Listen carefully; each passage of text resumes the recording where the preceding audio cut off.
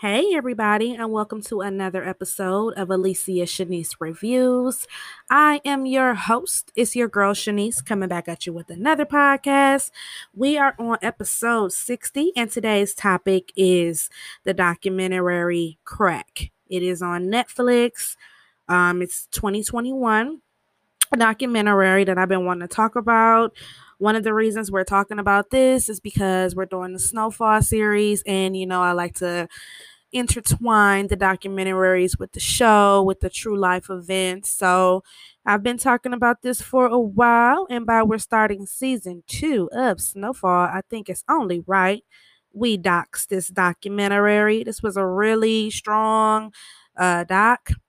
I will drop my Snowfall season 2 review for episode 1 and 2 tonight. So that will be out as well. And happy Friday. I hope you guys are enjoying your day. Like I said before, for a while, we're only gonna, record towards the end of the week. During the weekends, we'll drop, 3 episodes. We'll do our snowfalls, whatever else is coming on. And of course, we're gonna recap BMF on Sundays as well. So that's pretty much it that I have upcoming. The TV show You premieres in about almost 2 weeks. So we're going to dox that too. So I hope you guys have caught up on the TV show You. It airs on Netflix.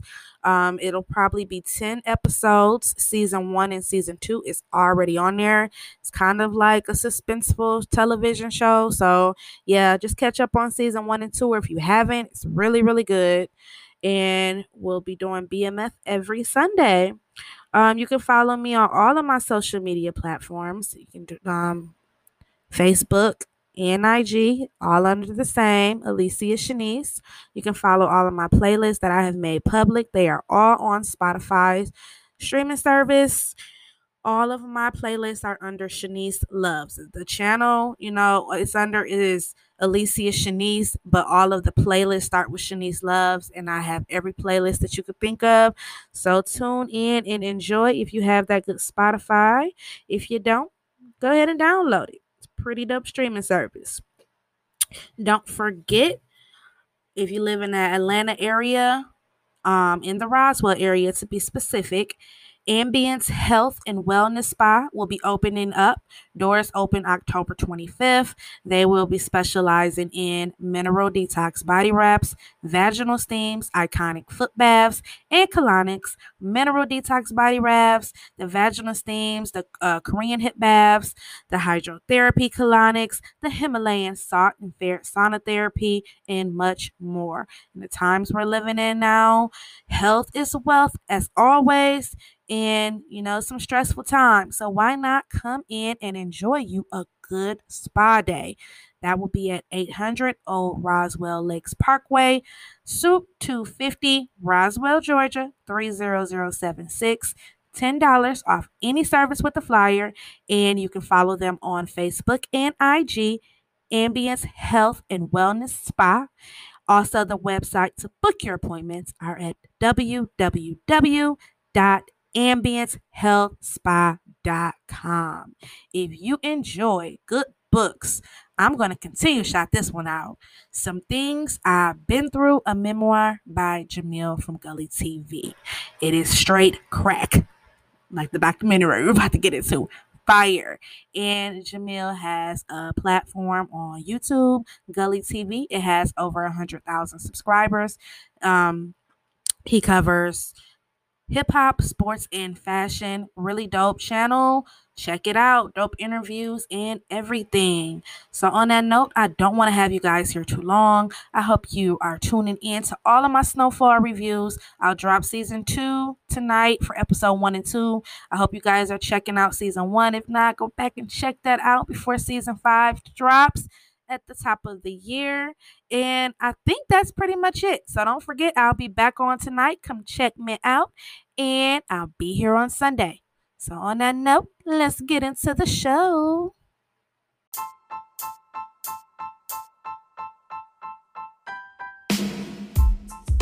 Name is Shanice, and she's the one. Her name is Shanice, and she's the one.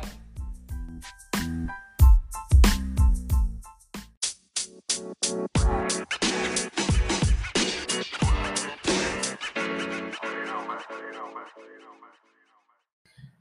right, guys, let's go ahead and get into this. I hope you guys love documentaries because I know I do. And I know on this platform, we will be talking about many to come. So just to announce again, this is on Netflix. It is real fire. It's crack, cocaine, corruption, and conspiracy. And we open it up. When it opens up, we see a former user.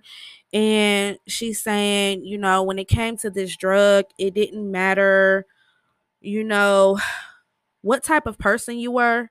Once you got on crack, everything went out the window. And we see that. We see the old commercials from the 80s in here. We see old music videos. We see Chuck D, bass. We see that. We see Pee Wee Herman. And if you are from the 80s, we all know who Pee Wee Herman was. He has a commercial saying, stay away from crack. Drugs are, bad for you. And just cheesy commercials are in there. We see even Clint Eastwood is in there, saying, just say no, So we see the per se, what they like to call the war on drugs, the 80s epidemic, on how the media was having commercials all over about what was going on in the inner cities and all over. We even see in the 80s on how this was on a real news footage on how it was like a stereotype on the news, on the air, where, a news anchor was talking, and in the back we see crack and black on real news footage. Like, it was a stereotype that crack was only a black drug. And even though it was in the inner city, of course, we know it was much more people smoking crack. And we'll get more into that a little bit down the line. We see Miss Hillary Clinton, honey, real footage of her. And she is saying during one of her press conferences, and this was before Clinton became president. This was in the 80s. She's saying they are not just gangs anymore. They are not kid gangs. They are super predators. We see that. And that takes me back to when I watched, did you guys see When They See Us? Based on the Central Park 5 story. Now we like to call them the Exonerated 5, of course. But I went back. I told you guys before, if you rock with my platform, you already know me. When I see something, I like to know the real stories. So I go do my research, and most of the stories, especially like in the New York Times, I've already read up on them. I read a lot of stuff like this. I've read a lot of the old Kingpin's book, especially in the New York area. So I knew about the story of the Central Park 5, but when the TV series, the mini TV series came out, of course you want to go do more research. And I watched the real interrogation of when those boys got interrogated without a lawyer, without a parent. And that was all over YouTube with Raymond Santana, Yusuf, Corey. All of their interrogations were recorded. So when we see them, we see that the lady who's interviewing them, interrogating them, and saying, did you smoke crack? Were you smoking crack yesterday? Was this crack? And you see how they just were talking about them. And this was in 89. We also go to see, we can't have nothing 80s without seeing Nancy and Ronald Reagan. And Reagan is promising, and Nancy is sitting there smiling like the trophy wife. We will get the users and the dealers. Like, this documentary had me all over in my feelings, emotional, because the media was playing a lot of games. A lot of this stuff happened. A lot of this stuff was true, but it was also a lot of media propaganda in here and a lot of stereotyping. And that was terrible. And it's more terrible when you think about how everything got over here. And that's one reason why I love, talking about the TV shows that I prefer to talk about on here. We have our fun with other shows, of course, but like when I get off into the Narcos, even though these are true television, based off of true events, it's showing you, if you look at it, on how the cocaine got over here. And then that's why I'm so into the Snowfall as well. It's showing you on what happened when it got over here in the communities, what it did, and it went everywhere, but it's showing you what it did to, the upper echelon per se neighborhoods and the inner city neighborhoods. And we also see the middleman who played on both sides. So that's one reason I like to talk about those shows, because it's inspired by true events and it all kind of ties together, So that's what, I like to do. And this documentary had me emotional. We see when Big Man Bush, when he got in after Reagan, he he made it he spoke his word. He said, "Take my word for this. This scourge will stop." And Big Bush laid the blueprint for Clinton, and we'll get more into that later. This is more on how it's opening up, and we're seeing all of the key factors. We're seeing the commercials. We're seeing, the videos on how crack was, commercialized and stereotyped, where it was just the blacks and they were animals. That's how they tried to put it in the media. We're seeing how Hillary Clinton, the Clintons, and how the political figures was talking. We're seeing Reagan. We're seeing Nancy. Just say no. And we're seeing Bush. That was his thing when he got in. He was coming in and he was not about to play games, and the rules were about to change. So that's how we see on the beginning of the documentary. They're showing us everything that was going on in the 80s.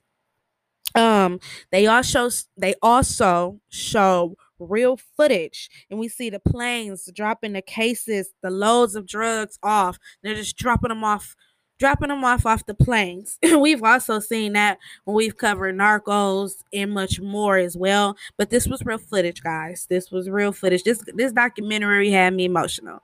This is one of the best docs that I've seen come out this year. And I also think this is one of the best ones on how they could break down on how the drug epidemic was in the decade of the 80s.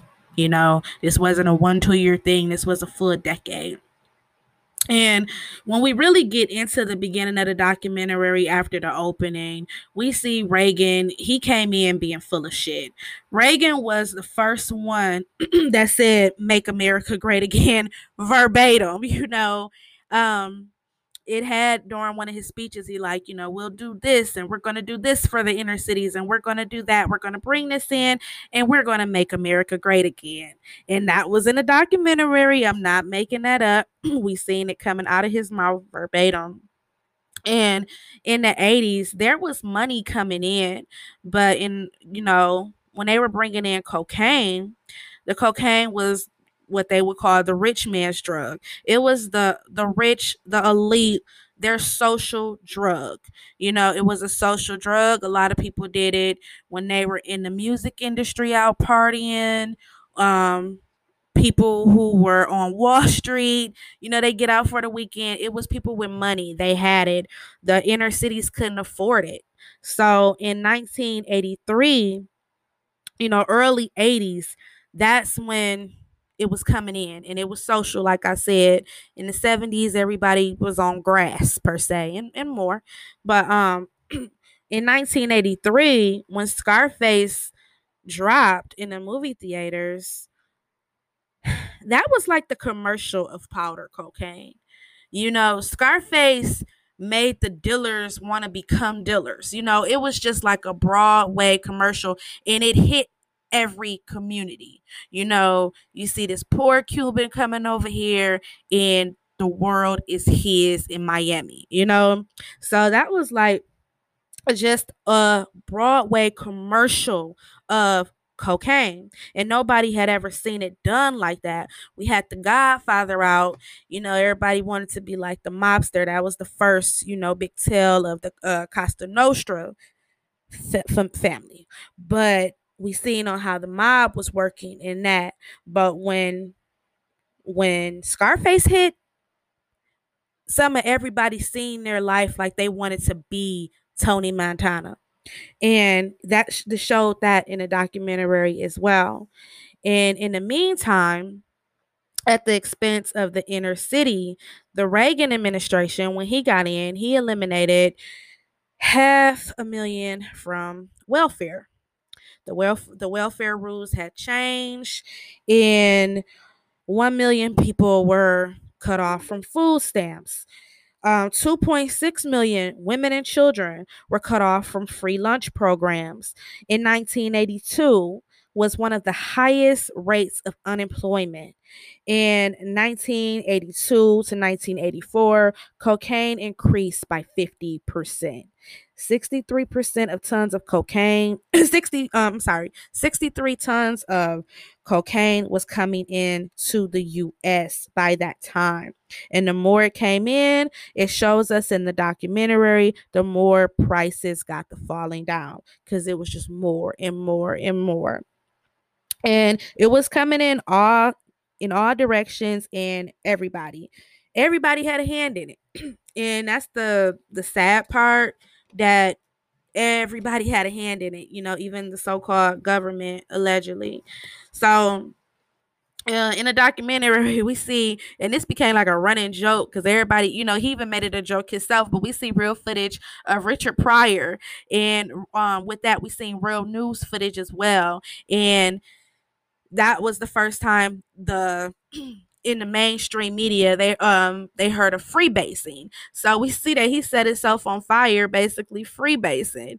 And he went on to do put that into his stand up. And Richard Pryor, he had his his own issues as well, but one thing that Richard did was he always talked about stuff he did so nobody else could talk about it for him. He always made jokes out of his life. And we'll definitely I know they're working on a movie for him, and we'll definitely recap that as well. But yeah, this documentary was well done, and it has a lot of footage in there of the 80s, and you see how much time has changed, and you see on just everything. So that was when people really heard of free basing in the mainstream media from a high profile actor, comedian, which was Richard Pryor. Because in the 80s, Richard Pryor was on fire. He was already solidified as a comedian. He was doing movies, and to see that he set himself on fire, from this drug, and that's when everybody heard of it. So then we go to chapter 2 in the documentary, Crack. And I told you guys when we covered the original Freeway Ricky documentary, we were going to see him in here. And he goes on to say, a lot of people at first used to buy it and cook it up yourself. And it takes a lot to even cook it up, kind of like chemistry in a way, self science. You got to cook it, weigh it, cut it. It's so much that go into that. And then now this is when it first hits. I'm not talking about everybody. That's how he put it. And he's saying, at first then people just was like, what? I ain't got time to cook it up. I'd rather buy it already cooked. And that's what they started on. And within when they did it, they already wanted it rocked up. So that's what they did. And it showed us on how when they smoked it, it took within 15 seconds, it went straight to the brain. And it was cheap. It went for $5-10. And a lot of addicts and former users, they always say that the first hit would be like a chase for the rest of your life, because every time you got high, you were chasing that first hit. You were trying to get that first high each time, and you just weren't getting that.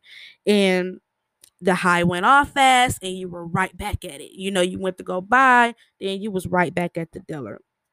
We see in this documentary, it is something that I love. I love watching a well done doc where it's coming from all sides. I hate watching a documentary that's one sided. I don't just want to hear from the dealers, glorifying everything. And I don't want to just hear from law enforcement, covering up all of their dirty ways. I love when it's well rounded. And this documentary was well rounded. We heard from former users telling their testimonies. We heard from former dealers saying why they got into the game, what made them get out the game, how we lost so many people in the game, and on how their testimonies was of everything they went through as being dealers. We see former law enforcement in there. We're seeing old footage of political figures and how this was such a political corrupt movement, and it actually was not a war on drugs per se. We're seeing real news footage of murders that took place and crime scenes, and just at all of arrests. So that's one reason I really love this documentary. We seen real journalists, talking about the research they done and they found in there. And it goes to see as it goes on, it's just showing us on how everything was. We see all the valves, we see the red and the blue tops, and we see former dealers in there. We even seen a former dealer named Wanda. I thought that was funny because if you follow me on BMF, remember I just said when Southwest team a girl baby mama name was Wanda. I said, child, there was a Wanda everywhere in the 80s. It was somebody named Wanda in every neighborhood. But she was a dealer and a former dealer, and she was telling her story. And this thing was so crazy because it was showing real news footage of how everything used to be. And one of the media's thing that they would do is they would be like, let's just go on any Martin Luther King Street in any inner city, and we gonna see this. We gonna take this footage and we gonna put it on the news and make their community just look like shit. Because every community didn't look like that in the inner city, but they know on Martin Luther King Street in every neighborhood that's like the rough street, and that would be a thing of theirs. Like, let's just go on MLK. Let's get this footage. Let's put this on the news. And, they have the mainstream thinking that this is all that goes on. And um, when they were doing it, we would just see open lines in the 80s. People, and this was more in New York, everywhere, of course, but they were showing footage in New York, and there were open lines. People were just standing there, having traffic jams to get some rocks. And it would be like they were going to the candy store. It would be a line full of people going to buy crack, and it just showed you on how this shit was in the 80s. And then what I thought was really interesting is they put in there like, okay, everything was going on with this every day, but on the weekends you would get another crowd. On the weekends in New York, everybody would come to the inner city, white, Mexican, whatever, whoever wasn't even from around there. It wasn't just all black people that were crackheads or on crack per se, or former users. It was other people, and it was a lot of white folks in there too, and they would come into the inner city and they would buy on the weekends. It would be their party drug, and it showed it. Like, you seen full on lines, people standing in lines just to get it. Pay the dealer, get on out. People coming in the traffic jams, they pay it, they skirt off. And it was just crazy because it was so wide open. The police would see it, everyone would see it, and nobody would do anything. Police would turn a blind eye. Like, they wanted, and it shows you like nobody even wanted it to stop. But when it was time to stop, it wasn't no problem. And we see who got arrested and who got took in. And we'll get to that a little later on. And dealers had the attitude that, and that goes on to this day, that they would sell to anybody. They would sell to their mama, daddy, grandma, the granddaddy, because they had the attitude of like, they gonna get it from somewhere. At least I know they getting it from me. And they were like street capitalists, like they just had that attitude. And we had kids who were becoming kingpins. And that's the thing that's disheartening when you hear a lot of these people who got caught up in this per se drug war. They were teenagers, and some of them are still, majority of them are still in there to this day, locked up, and they were kids. And, they say, this is the media. They tell us that your brain is not fully developed till you're 25. Some of these kids were 16, 17 that got locked up and are still locked up to this day from this so-called war on drugs. And we see even in the story Paid in Full, that is a cult classic. When you look at the story of Alpo, Rich Porter, and AZ, they were teenagers. They were teenagers when they got into the game. And some of these kids, I'm not talking about them, some of these kids are never had anything. So when they see a OG per se or somebody older saying, hey, you can get this for this, and they come up on a little bit of money, and then they touching thousands. They go from, having holes all in their shoes, not having, free lunch line, whatever, and then out of nowhere they're making thousands a day. Then some of them will start, becoming real kingpins. They bringing in $1 million a week. And of course, that's the fast life. They've never seen anything before, not anything like that before. And not to mention on how the movie Scarface was glorified, where that was like the commercial. Everybody wanted to be Tony Montana. And even if you look at today, when you look at everybody's most people had a big wall picture of Tony Montana in their living room, game room, whatever. They got that big wall picture of him sitting there like the world is yours. But when you look at the end of the movie, how did he end up? Nobody wanted to be like Sosa. Everybody wanted to be like Tony. And these kids, they didn't see on how everything was. And then a lot of people didn't even see it till later on how it was all just a setup. They were allowed to get away with selling all of this, bringing all this into the community, and what it brought the community to. And the story of, and I do want to talk about this one day, the story of Paid in Full is very wicked and tragic. Like, on how they did that, they made a cult. It was based off their lives. They made it look good on the movie, but that story is very dark. It is very dark when you think about Rich Porter's younger brother, Donnell, who was 12 years old, and out of all of this drug money, on how he was used by his uncle and set up and kidnapped, finger cut off, and killed, murdered by a plan of his own uncles. So it showed you on how wicked this crack game was, and all this money and corruption coming in was, and how so many children and innocent people lost their lives. So like I said, it's very, and it showed, and this is interesting too, I mentioned it in the documentary that we recapped on Freeway.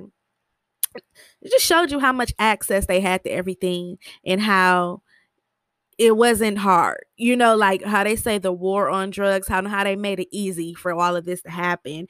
And you see a man like Freeway. Freeway was the kingpin of crack, especially in Los Angeles.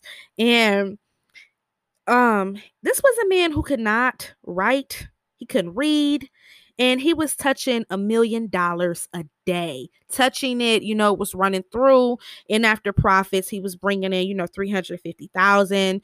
He was buying motels, theaters, homes, body shops, and he was the youngest in LA to ever do it. A man with no education.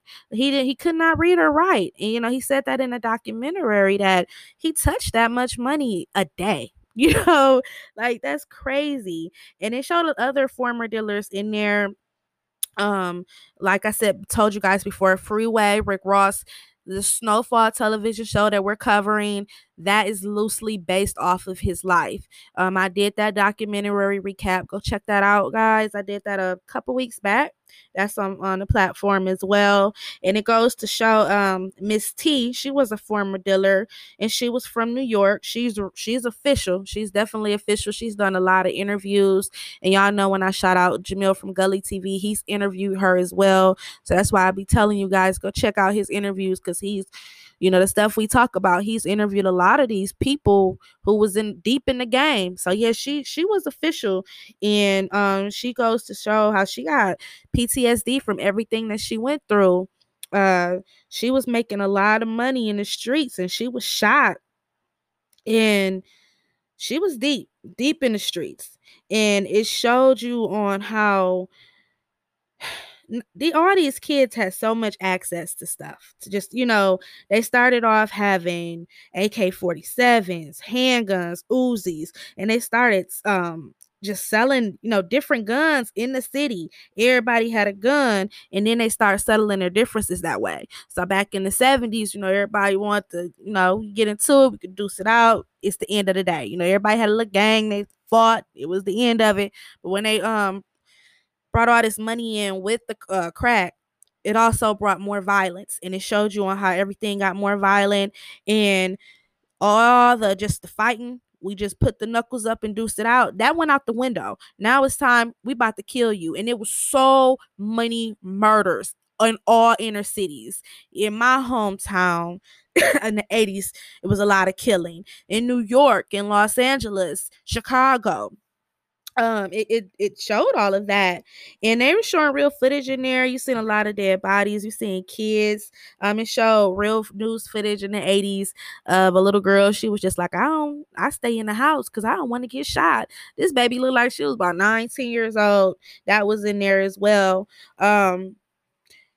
It just brought so much more violence in, and they even had former detectives in there, who are retired, and they were saying like a few years before that, you would see a dude walking up the street, and that would be a young man that you wouldn't mind dating your sister, inviting them to church, inviting them over for dinner, and then within a few years he got into this game right here, and he became like a monster, saying, like, because that game made you vicious because you had to protect yourself. And he was saying like it was some kingpins in the street that even the police was scared of. And you got your little hush money, the cops was paid off, and it just was what it was. And it happened within it happened in a short time. And we're gonna get to that in a minute because I had mentioned it before. But they go on the show, funeral after funeral, babies, young children. It showed a mom where she was they were saying that she took her 9-year-old to his friend's funeral, and when they were looking at him in a casket, he was 9, and saying, "Mama, when I had my funeral, don't dress me like that. Dress me where everybody recognized me at." And I'm like, that shit is crazy. A 9 years old who should be able to be a child, and I'm big on kids being kids. I don't like, just grown kids, but it showed you in, all of that was going on. That was a reality for them. They didn't have time to be a childhood because no matter how hard you tried, times was hard. People had to work to survive their family. To survive for their family, and kids was getting these lessons, and they were seeing all of this fast money. They were seeing 11, 14 kids having more money than your full paycheck with all of this that they allowed to come over here.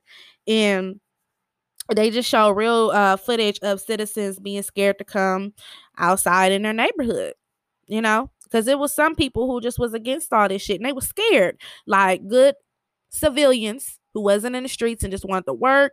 And in the meantime, they had to deal with straight bullets, people running into their house because a lot of more robbery started happening because people was getting strung out, and they would get money by any means necessary just so they could get that high.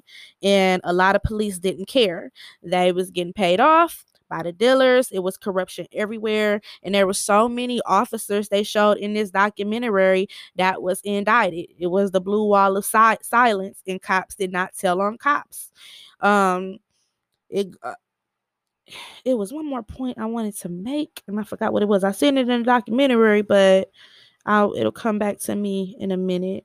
So it goes on, and it says chapter 4, the virus. And this was like a virus that hit. And we see a former user in a documentary saying she hadn't been cleaned up yet. So she was a user. This was real footage. This is straight 80s. She looked like it. This was straight footage from the 80s, real footage. You had them going down there, interviewing people, taking their news crew down there. And she was just normal with it. Like, oh yeah, I ain't been home in 4 days. I've been eating though, but I ain't slept in 4 days. I ain't been home in 4 days. I got 11-year-old. I ain't seen them. I think they with my mama. I miss them though. And it's just like, what the fuck? Because, you know, this drug was so powerful. It took people from their families. You had women who were just women who worked hard, was a family woman, wife, whatever. And John Singleton put it best. He was saying, like, you had the Jim Crow era, you had the civil rights movement, but this crack thing was so strong more than any of them and did more damage because this was the one thing that took mothers who were about their children. It took them away from their kids. It made them, separate their self from their body. Like they weren't themselves anymore. And she was 95. She was 95 pounds. She hadn't seen her kids. And the drug is separated people from themselves. And we see a former user saying, she worked hard to raise her children. And one day she touched it and got addicted. And she lost everything. Everything. And then at this time, not only was it a drug epidemic, it was the AIDS epidemic that was out, and women would sell themselves, they would sell their children. We see all these generic commercials all in the documentaries in the 80s. Their favorite slogan of the 80s, just say no. And on top of that, you got the janky little commercial. Oh, I hated this commercial. It used to be in TV shows too, when they try to give a little message, and they crack the little egg and be like, when this is crack, and this is your brain when it is on crack, and they crack the egg, the egg commercial. They even had it on television show. And then you see the politicians on being so hypocritical, because they were turning blind eyes to fund a damn war that had nothing to do with us.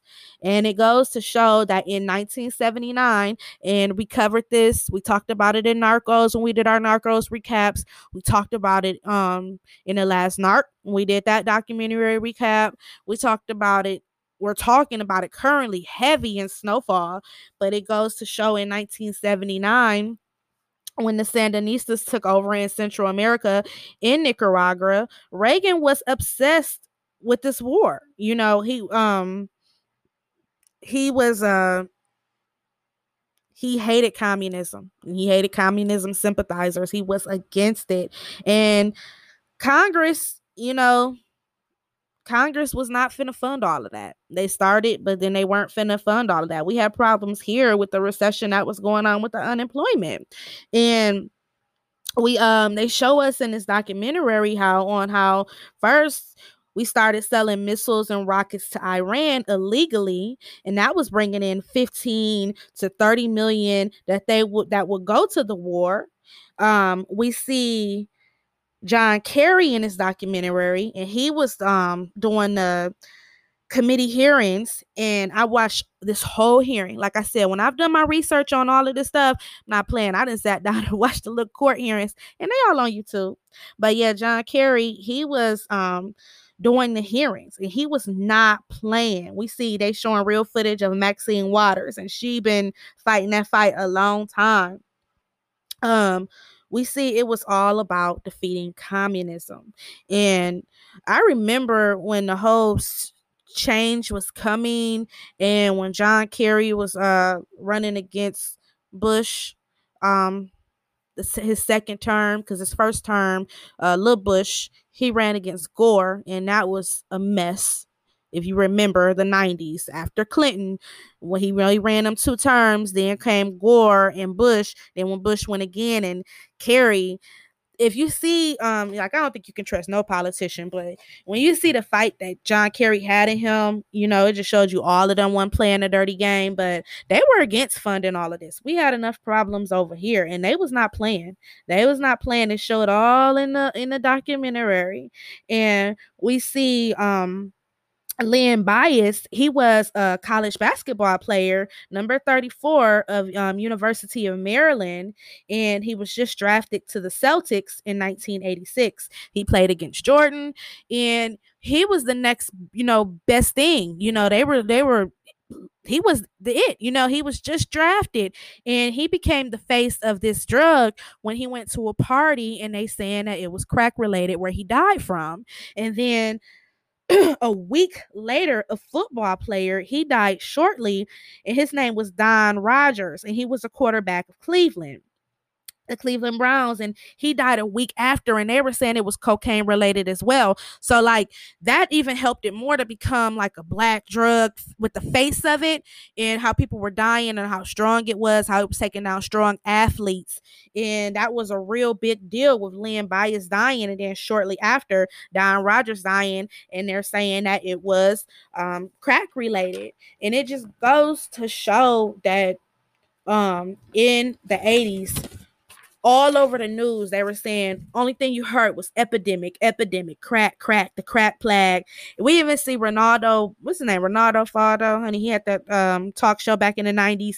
He was at a hospital and he was holding a crack baby. And then they made when you seen how the media handled this was ridiculous. They made it like the face of the black woman just being out there not taking care of her children. And you seen they were showing all of the babies, and they were saying how, in a few more years 50% of the inner city schools were going to have these children in here. And when you think about it, it was racist. And in the media, how they played a hand in it, and they're showing all of these drug babies saying in 60% in 4 years, 3-4 years, these kids are going to be going to school with your kids, and how they were born with all of this in their system.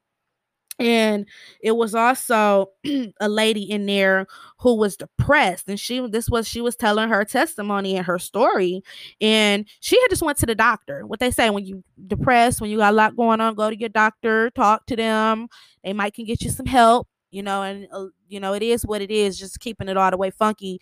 Nobody cares about a black woman tears like others, like they just look at us like we supposed to be strong black, whatever. But she went to the doctor and was telling her doctor everything she had going on. And he asked her, like, well, have you ever tried drugs? She let him know that she had tried it, but she wasn't an addict. And he turned all her stuff over to the police, and they came and raided her home. They took her in. She lost her children. She lost her life just from what she told her doctor, which is a HIPAA violation. And it also showed a white nurse who was working at these hospitals, and she was asking a lot of questions, and they had the footage of that where they was like, I don't think you're supposed to be asking all these questions. And she was secret drug testing these women and handing all of the information to the police, and they were coming to the hospital putting handcuffs on a lot of these pregnant women. And the sad part is the crackheads, like they like to call them, they were villainized. And it's disappointing, because when you look at 2021 and when you look at the opioid crisis, and by you got social media out here and cameras everywhere, the media can't just glorify it like it's just a black thing. So you see who's affected. It's a lot of people affected by the opioid crisis that's going on now. And now it's more of a sympathy thing where they don't villainize them. They're saying, oh, we need to get them help. We need to get them this, mental health, just all of this stuff now. But back then, on how everybody was villainized, and this was a new drug that was out, people were just trying it, and it just took over. You had women who had worked their whole lives, were married, fathers who had been in the household, everything, and they just lost it all. And then, like I said, you had the dealers. I like to look at it from both points, because everybody was human. It was a lot going on. It was a recession. You had kids who were poor, and they looking like, hey, we get this money. We ain't never seen this type of money before. And you looking at people who just was going through a lot, may have just been out partying, try something that they never could get that monkey off their back. You know what I'm saying? It's just sad. And there were people trying to protect the community. It was good people out there who was trying to protect the community. They were holding press conferences. They were doing marches, and they wanted their communities back. And we see a lot of the politicians who are in power today in the 80s, and now their tune has changed. Mr. Joe Biden, He was in there, real footage of a conference he was the House of Representative. And see, all of this hit. The recession was in 82. Everything got to coming in. Everything was just going hard. But in 1986, it was election year. So now, you know, at election year, it's very scary times because it's time to crack down. And I've mentioned this part before. Remember, we just got done talking about how everything was coming in. All of these teenagers was out here making money, dealers, whatever. But in 1987, between 1987 and 1989, most of those people were locked up, and they all were people of color in the inner cities. Mexican, black, brown and black people, they were all locked up between the years of 87 and 89. And I talked about that when we did the BMF documentary. I said most of the dealers, you know, like look at how they showed you how powerful and organized they were because of how long their reign went. Because most of the big dealers, they were locked up by 89. They were locked up by 89. And normally it takes, you know, when they were in this election and they were just trying to knock everything out, normally it takes years to put a full bill together. But during this election year, it took them 4 weeks, and they wrote the book for drug dealers. We see Nancy Reagan, you know, Ronald Reagan, they smiling while they, you know, signing this bill and talking about how they about to crack everything down, and it got this new legislation, and it was showing like, you know, if you had 500 grams of coke, that was equivalent if you got caught with 5 grams of crack. And it was, you were getting sentenced 5 to 40 years. And the shit they wrote was just too fast. And in 1988, it got extended to users. So at first it started with dealers, where if they had 5 grams of coke, they probably wouldn't even see the light of day if they got a public offender. And then when it went to the users, when it extended on down to not only the dealers but the users as well, they got the same penalty. And this law was written in 4 weeks. And it's just very sad. Like I said, I was emotional watching this. You know, it showed us on how cocaine was the rich man's drug. It was a secret drug, but crack was just out there, and they seen it, and nobody cared. They tore a blind eye until it was time for election year for them to crack down. So after the Reagan era, you know, after his decade, just about, in 1989, his best friend, Big Bush come and take over September 89. And he do a press conference saying the rules have changed.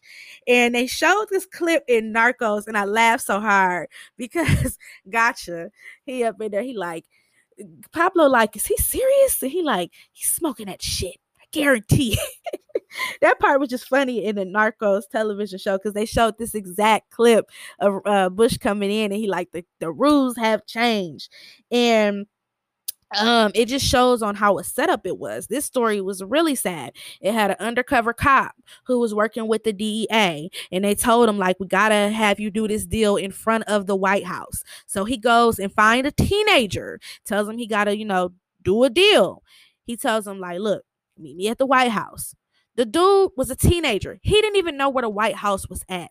And he was like, all right, how do I get there? The undercover cop told him how to get there. They sat there. They did the deal. And on Big Bush first press conference, they talked about how, can you believe they're trying to sell in front of the White House and we got him arrested?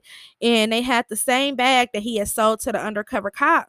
And the undercover cop is in this documentary, and he's talking about how he was just looking at the news like, oh shit, you know, like, it was all a setup, you know, political. And that young teenager, he got 10 years in prison. They had his face covered, but he got 10 years in prison. And to me, that's what I would call entrapment, if you ask me. I'm sorry, it just is what it is. That young boy lost his life, and they had him come there, and, you know, of course it was, you know, publicized and made bigger because he actually did a deal in front of the White House. He didn't even know where the White House was at. And I'm just like, just think about it like if that's your son. You know, it was just so easy access to get, and everybody, when you kids, you just want new shoes, and they might have just been in it, just a kid, like, I just want new shoes. And it's a different game when it comes to the inner communities, because when you get to the upper echelons, they do their dirt too. When you go to them rich colleges, oh, it's all kind of stuff that go on in there. But their thing is boys will be boys. They're just boys. The boys will be boys. But when it's in the inner city, they like to look at them like monsters. And it's very disheartening. And it just shows you on how this was all a setup and how it was very, very, very sad. But yeah, this documentary was straight fire. And it also goes to show, and I've mentioned this before, on how the game changed when Edward Byrne got killed. Edward Byrne was a 22-year-old rookie cop in Jamaica, Queens. I read this book on him. When I read the book, I think I got it right here. It's a really dope book if you guys want to read it. It's called Fat Cat, 50 Cent, and The Reign Supreme. And it's the rise of the hip hop hustler. It's by Ethan Brown, and it got a lot of stories, documents in there of the Supreme team. Like I told y'all, I be reading, I do my research. But they break down the story. And don't get me wrong, it's terrible. It's terrible.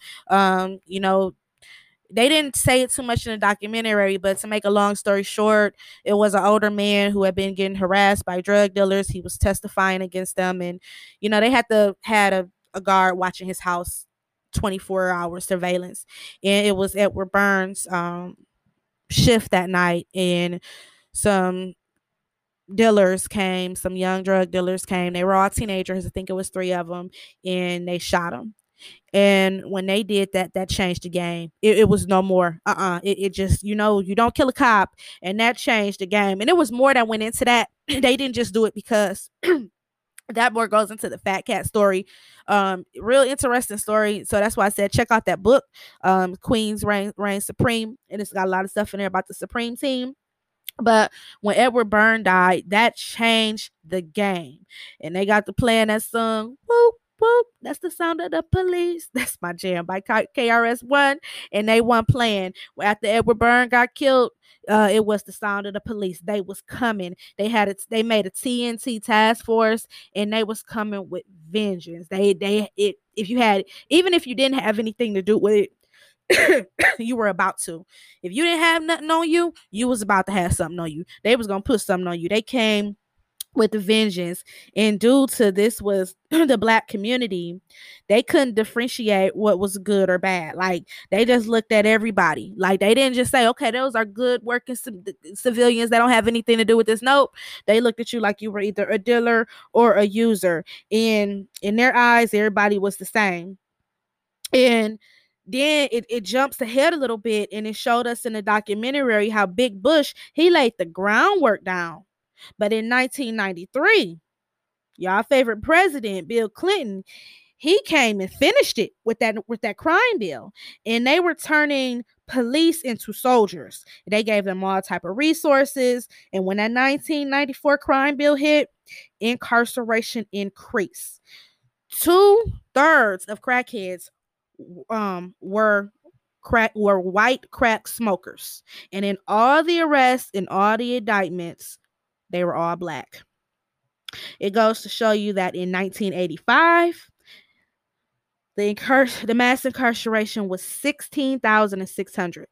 You go to 1995, it was 134,000. And remember, I said that before. I said in 87 and 89, most of them got locked up. But by 95, most of those 80s, I mean, you had some that got away, got legit, washed their money, invested. But you had most of them were either murdered or incarcerated to this day. And that was a 707% increase from 1985 to 1995. Let me repeat that again. In 1985, 16,600 arrests. 1995, 134,000. In 1996, though, that's when people started to notice something ain't right. Like all the men, all the boys, they gone. They locked up of some shit that the people who were saying just say no, turned the blind eye, so stuff could get over here, so they could fund a war that had nothing to do with us. And at the cost of I mean, if you want to help, that's cool. But it costed the American peoples, especially the inner cities, and on the inner cities, because the American people got affected by getting hooked on drugs, but the inner cities paid the cost. Because when you look at the so-called drug war in the 80s, even if you look at Pablo and them, you could call Pablo and them whatever you want, but they were allowed to get all of this over here. And then look at most of them. Look at, even though I'm not taking up for anything the Guadalajara cartel and them did or anything, but look at how they went out. Most of them were either murdered by the police or locked up to this day as well. And then you look at the dealers in the black community, most of them were murdered or locked up to this day. But who they say brought it over here,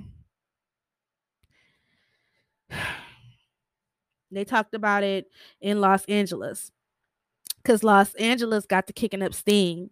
And you see Maxine Waters, she wasn't about the games. Maxine Waters don't play to this day. And they was holding press conferences about how all of this stuff got over here. And the head of the CIA had to come to Los Angeles, John Dutch, something he probably regretted he did, because they went off and let him have it. Like, how did this get over here? And they held the CIA to task. Like, it was becoming big, it was becoming steam. And by this time, Gary Webb, a journalist who really carried the story and shed light on what even happened with Freeway Rick and his connect Blandon, and how he was an asset to the CIA. It was so much steam that he had to come down. So this documentary was really good. A lot of people lost their lives. A lot of people lost family members to incarceration, to death. A lot of people lost innocent family members. And it just shows you the corruption and the effect it did to the inner cities and especially the black community. Like I said, when I watched this, it brought tears to my eyes. This was my second time watching it, but I wanted to watch it another time just because I wanted to talk about it on a podcast. I've been telling you guys like about different things I wanted to cover, and that was one of them. But before we go into season 2 of Snowfall, before it shows us on how people are about to get strung out, Snowfall is a really good show. It's entertaining, but also it shows you of what happened. A lot of it is based off things that happened. So that's why I kind of wanted to go more into this documentary. I love researching a lot of stuff that happened in the 80s. I'm an 80s baby. Even though I grew up in the 90s, I was born in the 80s, and it was just a different time.